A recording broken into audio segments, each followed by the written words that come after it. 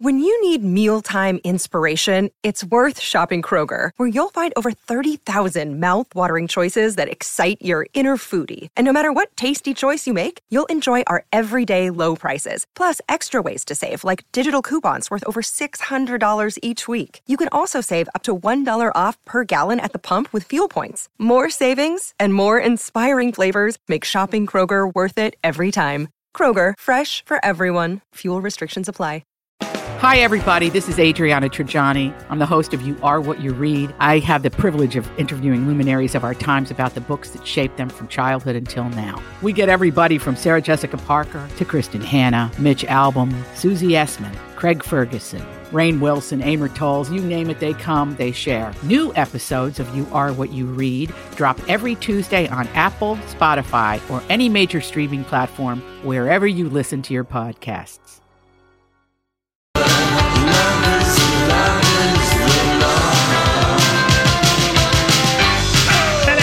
Mark and Lori and Julia show. Friday. Yay. My Talk 107.1, everything entertainment. And we will give you one final opportunity to win tickets to 42nd Street at the Ordway as we will play Guess the Celebrity Voice. That is coming up, but much other stuff happening until then. That's right. I quickly called my Seattle relatives this morning about the earthquake that hit Seattle because last week when I was there, my mom and I were fascinated with the cover, everything that was going on in Redmond, California, in Ridgecrest. Yeah, first the big, and I'd contacted the California cousins, Auntie Catherine. No one felt the first one, which was the pre-shock. Everyone felt the second one. Right. Our little Violet cried and cried. The 7-year-old. I mean, those guys are right in Hollywood. Yes, they are. And they felt it. It shook. So my mom and I were like, we just got obsessed with watching CNN and then watching, here's what you should have in an earthquake kit. And then my mom was going down memory lane with me because when we lived in Japan, we did earthquake drills in the school and we had earthquakes. And one time, like my bed shook from where it was to the door, woke me up. From the window to the door. From the windows to the door. And the one time that scared the hell out of my mom out of the whole, 4.5 years that we lived there, she said, I don't know if you remember it. She said, you kids were in the movie theater on base. It was a quarter and it was because there was no American TV. We just went to the movie theater all the time because they showed Bob Hope shows and old TV shows and old movies. And it was the only source of audiovisual entertainment. Quarter. So my mom said it started shaking and you guys were at the theater and you all had to crawl under the theater seats. I think that would be the scariest thing in the world. I don't even remember it. I know, but to feel the earth shaking. Well, here's a little bit from GMA, just a little bit about what happened in the Seattle, because they do sit on a fault line. Yes. Like the whole West Coast. Early morning jolt. The U.S. Geological Survey reporting a 4.6 magnitude earthquake struck just before 6 Eastern in the town of Three Lakes, Washington. That is just outside Seattle. So far, there is no tsunami warning. Good news. And it appears this quake is not connected to those quakes that struck Southern California last week. But the West Coast region has been on high alert since those July 4th weekend tremors. And experts have been examining the fault lines that run through Seattle to see how far they extend and determine just how strong an earthquake they could produce. Experts say they are less active than the ones in California, but still could trigger a major quake. So officials taking this very seriously this morning. Oh, yeah. And my sister, lives on Puget Sound on a bluff. Right. So she said, there would be tsunami. This would be we're right here. My mom was she said the dogs woke up and were running all over the house barking. Mm-hmm. My friend Shannon said she slept through it. She did, because it happened early in the morning. And little. I mean, I know earthquakes happen all the time, but I'm I got to call my mom and remind her, based on how her house is, she needs to run outside and she needs to have an earthquake kit. Just in case. An earthquake drill. She doesn't. Kit. Oh, I thought you said kit. She needs to have an earthquake. Okay, what's in an earthquake kit? Yeah. Is it you would have a flashlight. Okay, with extra batteries. Kit? Okay. You would have a jug of water. You would have cash. Yes. Something a lot of people don't have anymore. Right, but you would try. Assume all networks are down. All networks are down. You would also your Morse code. No, you can still buy a little transistor radio. Okay. You know, you could. A battery power. A little or battery. little walkie-talkies. Something like that. If you wanted to, you could have a foil blanket, you know, one of those types of things. Sure. But the flashlight and the water and the cash are three of the key things. Cash is and your car keys. Right. If you could drive. Anyway, just like, couldn't even believe it that we'd been talking about it. And then it happens today. I know it. My brother slept through it. As you laugh. No, I know. My brother slept through it. My sister slept through it. The dogs didn't. Probably dogs woke everybody up. I think, though, of all the natural disasters, tsunami would really stink. If that was coming at you. Don't you remember when I was in Hawaii with my mom and my Aunt Claudia, and there was a tsunami warning? Yeah. And we were on the 14th floor of the Embassy Suites across from the Halekulani. That's right. And we evacuated. And we went to my aunt's friend. Got hurt in the evacuation. Probably my mom's. Yeah. That's no, right. I was panicked because, like, I don't know. I've watched too many of those disaster movies. That movie with Naomi Watts, the first tsunami one. Based on the book. That one scared me so bad. Yeah. I think I went to that alone. That was about the Thailand one. The Thailand one, yeah. And I mean, that's just I never even knew the word before then. Yeah. And Hawaii has these, and supposedly so does Southern California, you know, any place where Japan has them where you get like the warning that triggers to the national service. Yes, and it goes on everyone's cell phones and everything. Yeah, so we got a warning, and I'm just like, we're not staying on the 14th floor, right next one hotel away from the water. Only the Halekulani is standing between us. It's shorter. I know it is. That's just going to, boom, and there we are. It's going to hit our balcony. Right. My mom can't swim. No. She can't? Well, that's another thing. Not for that your mom. swimming. She might need a life preserver. But not that swimming in a tsunami. And she really could because she is not that far. She is only a couple miles from the water. In her but it doesn't matter in a tsunami. As we saw in that movie, you're just bobbing along. And that was terrible. Oh, God. I don't know how they filmed that. No, that was a really great movie. The one with Naomi Watts. That was so good. What the hell was that called? Donnie, can you look it up? Impossible? No. It was based on a woman's book because yes, it was. I read that book when I was in Puerto Aventuras by the water. And I just remember sitting there, from my little palapa, reading that and just thinking about like, the horror of seeing like a huge wave there and how you could never outrun it. Yeah. I was right. It's The Impossible. It is called The Impossible. Okay. It's a good movie if anyone's and it's a first person's, it's this woman's account. She lost her sons and her husband. She was the only one who survived. Right. And it was about her. That book was just amazing. So the book really became more about, it didn't get like when you read the whole book, you really got where she got to a place of zen and acceptance and, moving on with her life because it was such an unimaginable loss. First of all, it was so horrific. And even for herself, just like the memories of what happened. But in the movie, it was like just more about the tsunami. The tsunami. It wasn't about, Yeah. But anyway, I like that book a lot. Oh, I like that movie a lot. Mm-hmm. That's a horror story I can handle. Yes, a natural disaster. I can do those. Yeah. There had to have been a big earthquake movie in the 70s. Oh, it was called Earthquake. Okay, there you go. Oh, no, those One moment. I know. Those airplane earthquake. But there was the earthquake one. Then we had Towering Inferno. We had the burning one. The Poseidon Adventure. Yeah. They were all the same guy. Irwin Allen was the guy behind all these movies. He was, wasn't he? They were good, though. Yeah, then Die Hard with the kidnapping at the top floor. I mean, there's good. Yep. All right. Listen, those movies worked. Are you so nervous for Serena tomorrow? No, because I think she's going to kick butt. Okay. She plays against Halep. She's going to kick butt. We're going to London for our next story. It involves two different stories that we can't get enough of. Okay. We'll be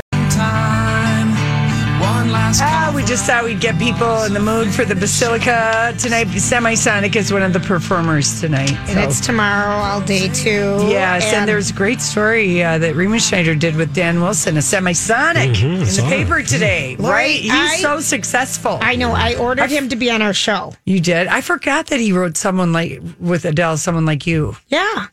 He is going to fall in love with us again tonight because he's going to remember us when he was in Trip Shakespeare. Yeah, I know. All those years ago at the Uptown Bar. I know. When I was semi-groupie, I think. Yeah, I know.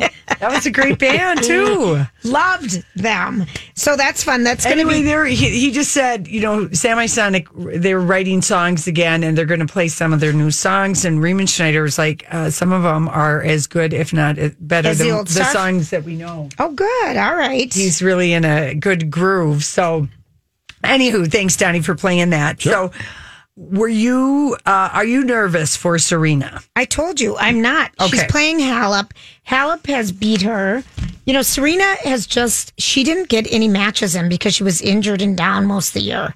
And so she's found her groove. She's going to kick butt tomorrow. Okay, that's what you think. Totally. All right. Well, the pressure's on Serena. It's got to be suffocating. History is waiting. The world is watching, and that includes the two Duchesses. Everyone. Oh, the Duchess I know are going to be there, and I think Beyonce might show up and be in Serena's box. Probably. I hope so. I mean, the Lion King premieres Sunday in London, and both Prince Harry and William and Kate. No word on Meghan yet. They're all confirmed to be going to the gentlemen's finals on Sunday. So they're having a big day. So I think Meghan Markle might only be going to Saturday because she's going out Sunday night and maybe she doesn't want to be gone all day and night. Yes. From little Archie. No. Yes. He's so young. He is young. Mm-hmm. I think, okay, so. But Harry and William and the Duchess of Cambridge will be there, but it's the two Duchesses tomorrow watching Serena. And they can, because all this crap, last year, they were under the same house, the same Twitter account, the same Insta. Now they're separate. Right. But that was done because of boy crap, prince crap.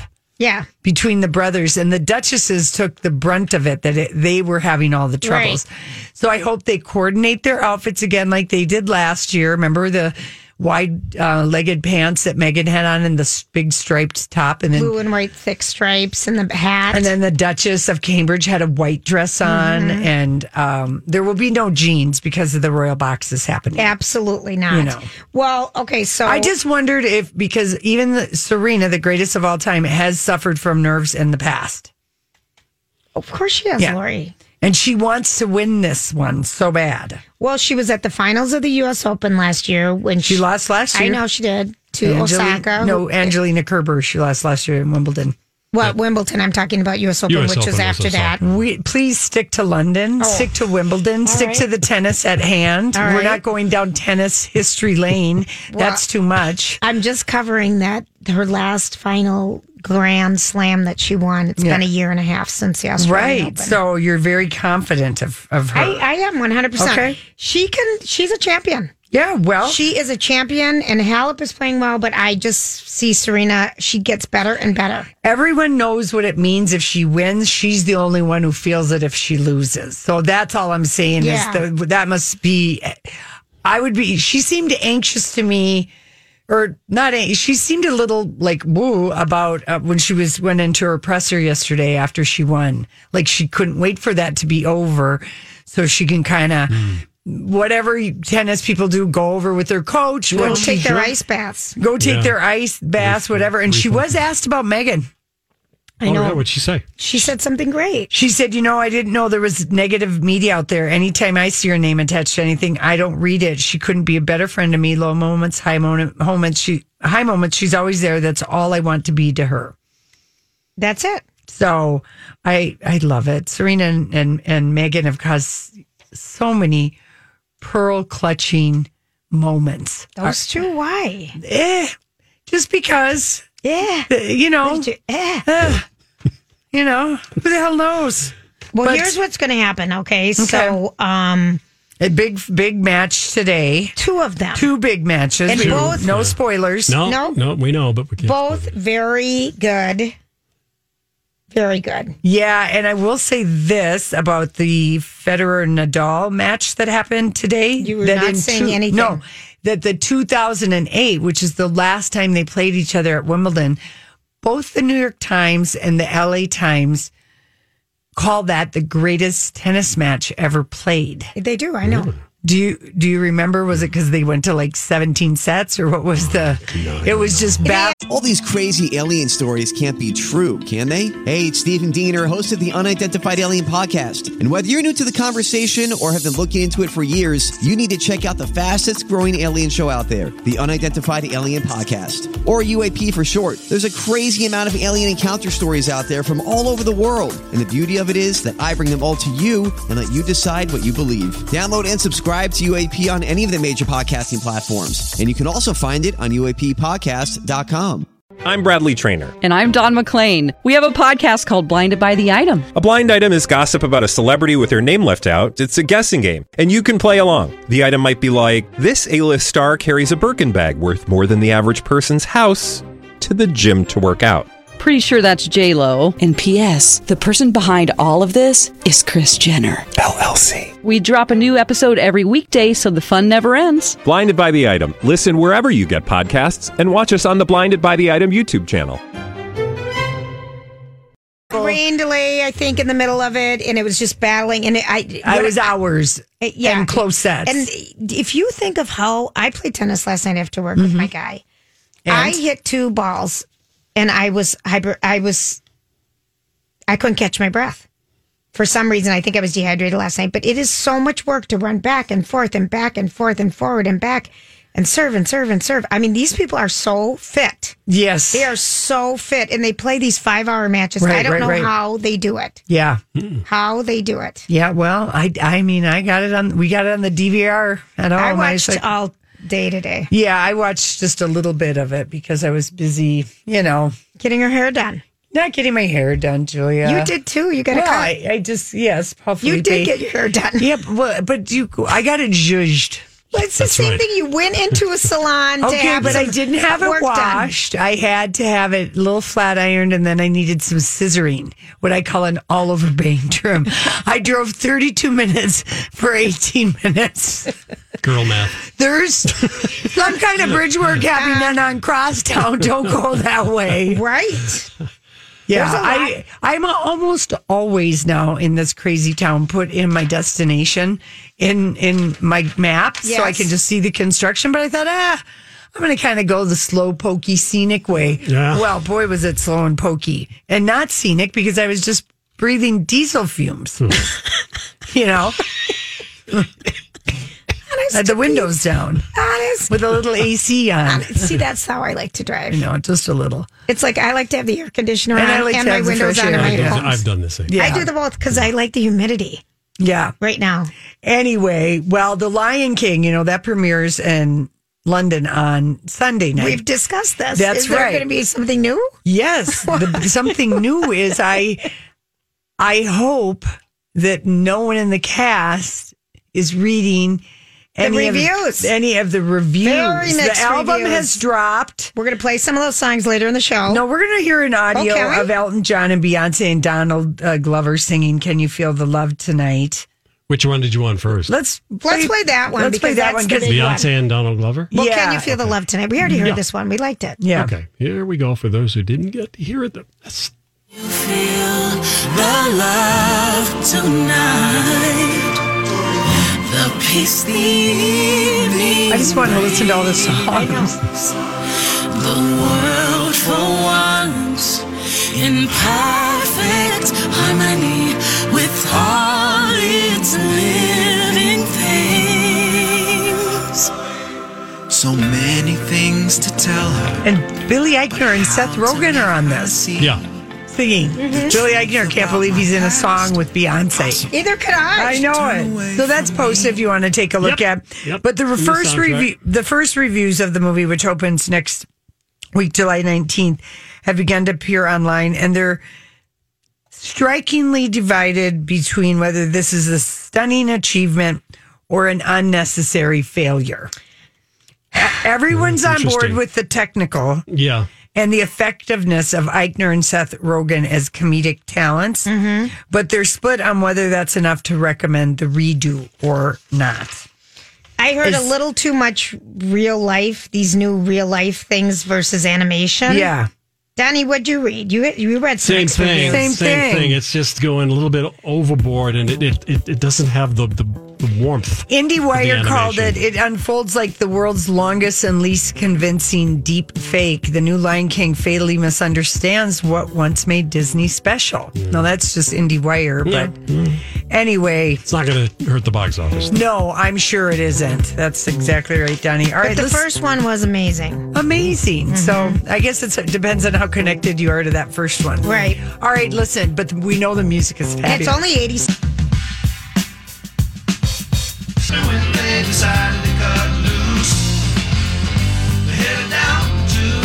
We had to play a little Steve Miller. He's playing tonight with Joan Jett down at the Lakefront Music Fest in Prior Lake. Can't go wrong there. Fun. Yeah. I heard it is fun. They get big bands. Brad Paisley's tomorrow night. That's awesome because, you don't want to always be driving far. Oh, we love to be outside and listen to our music, don't we? So It's anyway, great. we're just trying to throw in some songs with there's a lot of good people in town.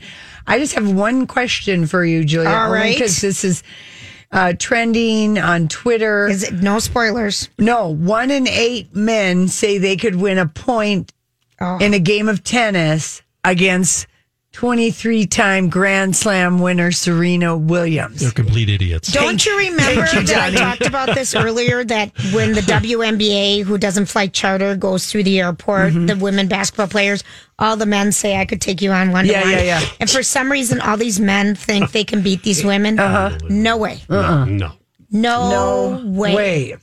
I mean, no way. I know. The woman can serve at 100 miles an hour. Yeah, 112. Right. No, seriously. Yeah. But this is, I thought, an interesting fact. Okay, so including this year's Wimbledon, there have been 65 Grand Slams in the last 16 years. And those are the 4 majors: Australian, French, U.S., and Wimbledon.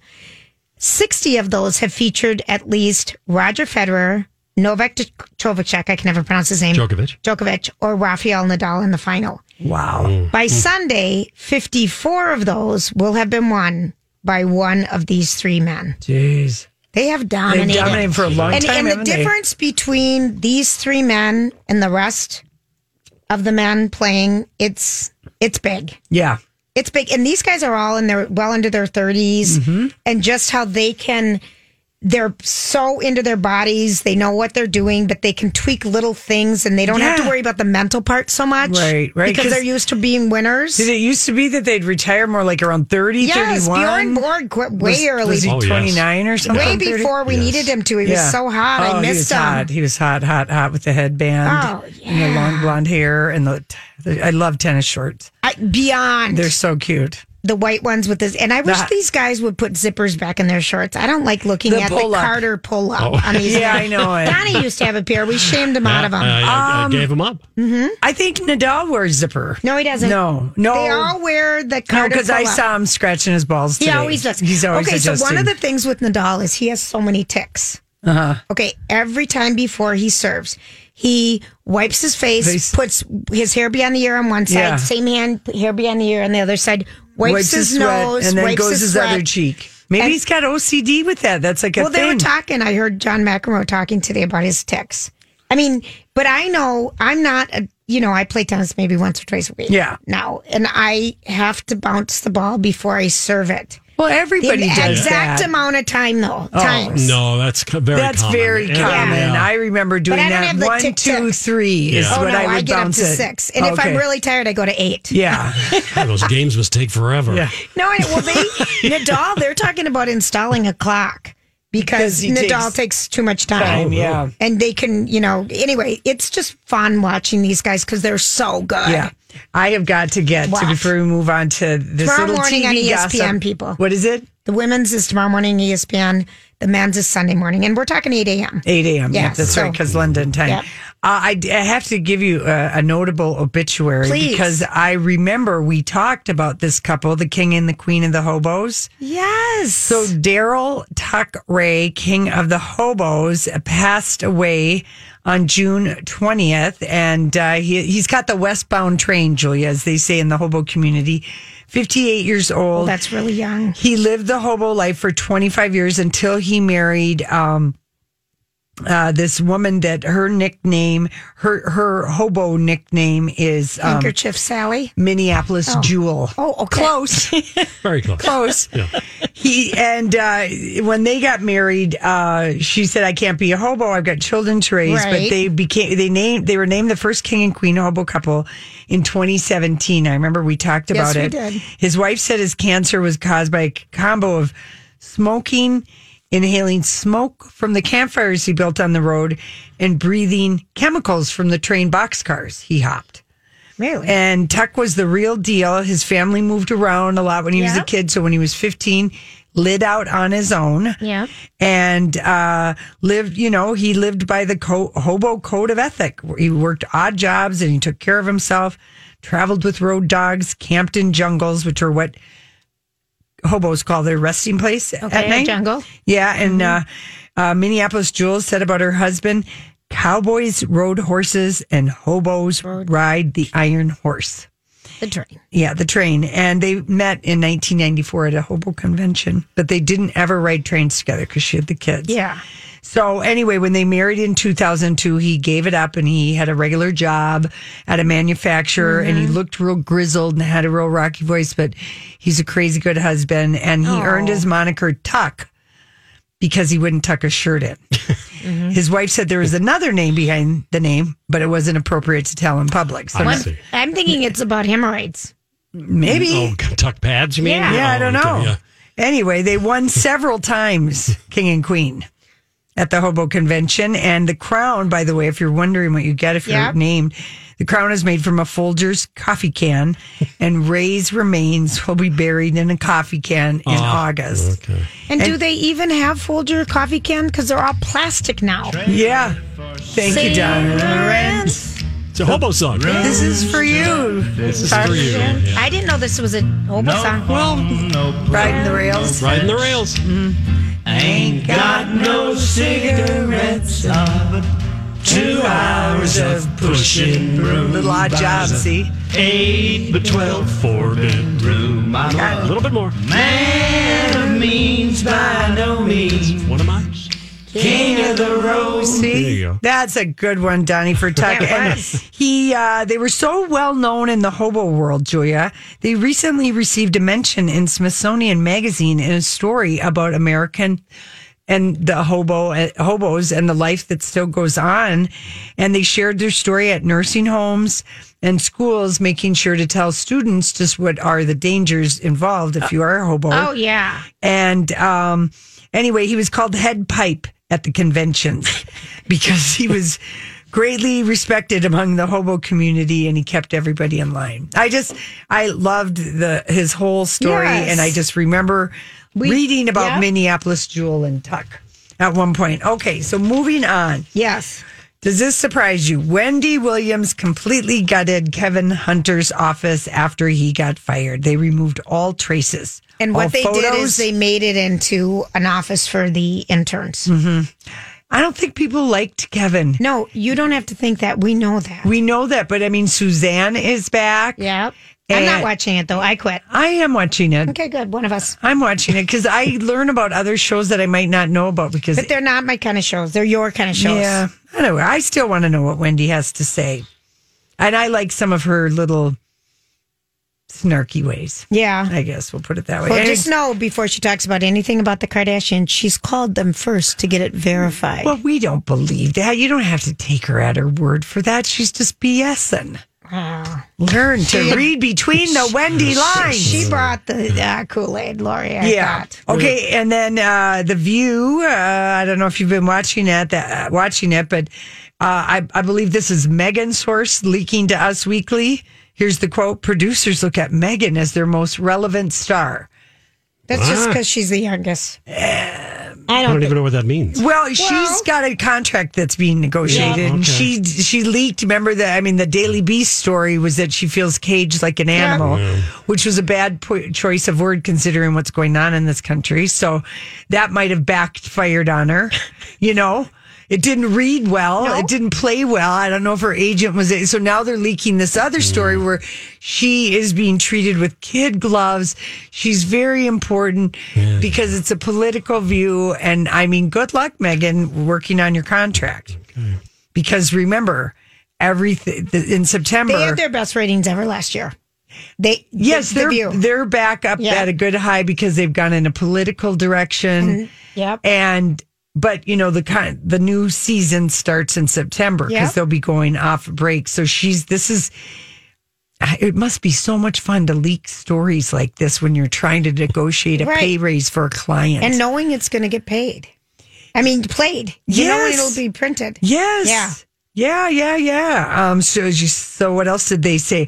Because she frequently ruffles feathers and gets more backlash, that ABC is just treating her because she's so special and important to them. So I think that negotiations maybe have hit an impasse. I think Abby Huntsman's coming back now because she had her twins earlier, and so she'll be back this fall. Yeah, but she was always coming back because she had like a 2-year or whatever. She had a contract, but Meghan's is up.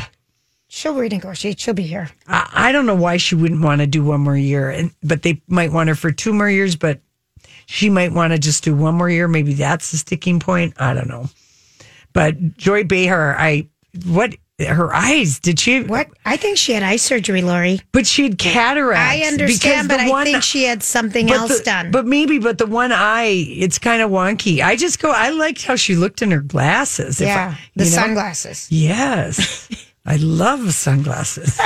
Lori, we got to go. It reminds me of my Ramona eyeglasses. Yeah, okay, you're right. We have to go because we are talking to Sarah Blake. We read her book, The Postmistress. She's back with a book called The Guest Book. It is a 5-star book. It is incredible and amazing. We'll be right back.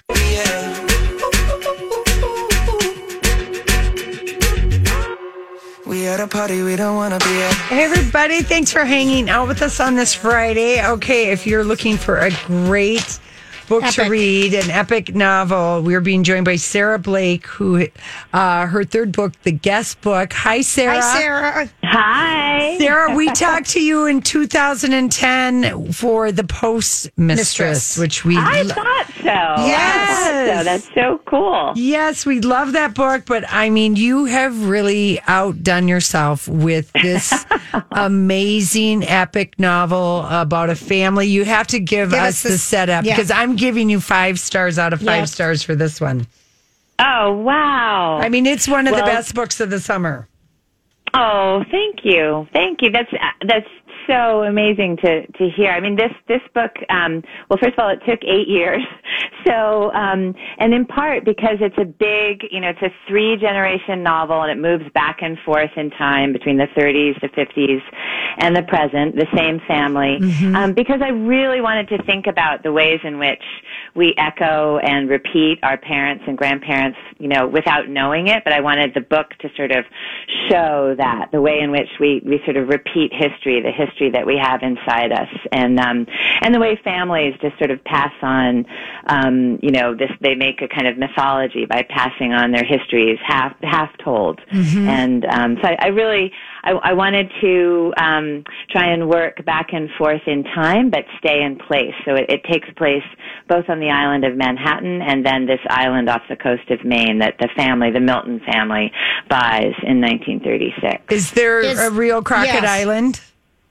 There is a real Crockett's Island. Okay. Yes, there is. It's much less grand, but that is perhaps the one kind of actually autobiographical thing in the book. The rest really is fiction, but my grandparents did go sailing one day and see a for sale sign and just tacked in and bought this place, which became very much I mean, as family places can. Right. It became the place that sort of bound and defined us as who we were. And also, for a fiction writer, it's just fantastic to have this place that you can return to with many generations. I mean, I grew up hearing the stories and the intonations and the voices and moving in and out of the same rooms that my parents had and my grandparents, and that sense of being haunted, but in the present. I get what you're saying. And I think, a lot of readers, like that anybody who has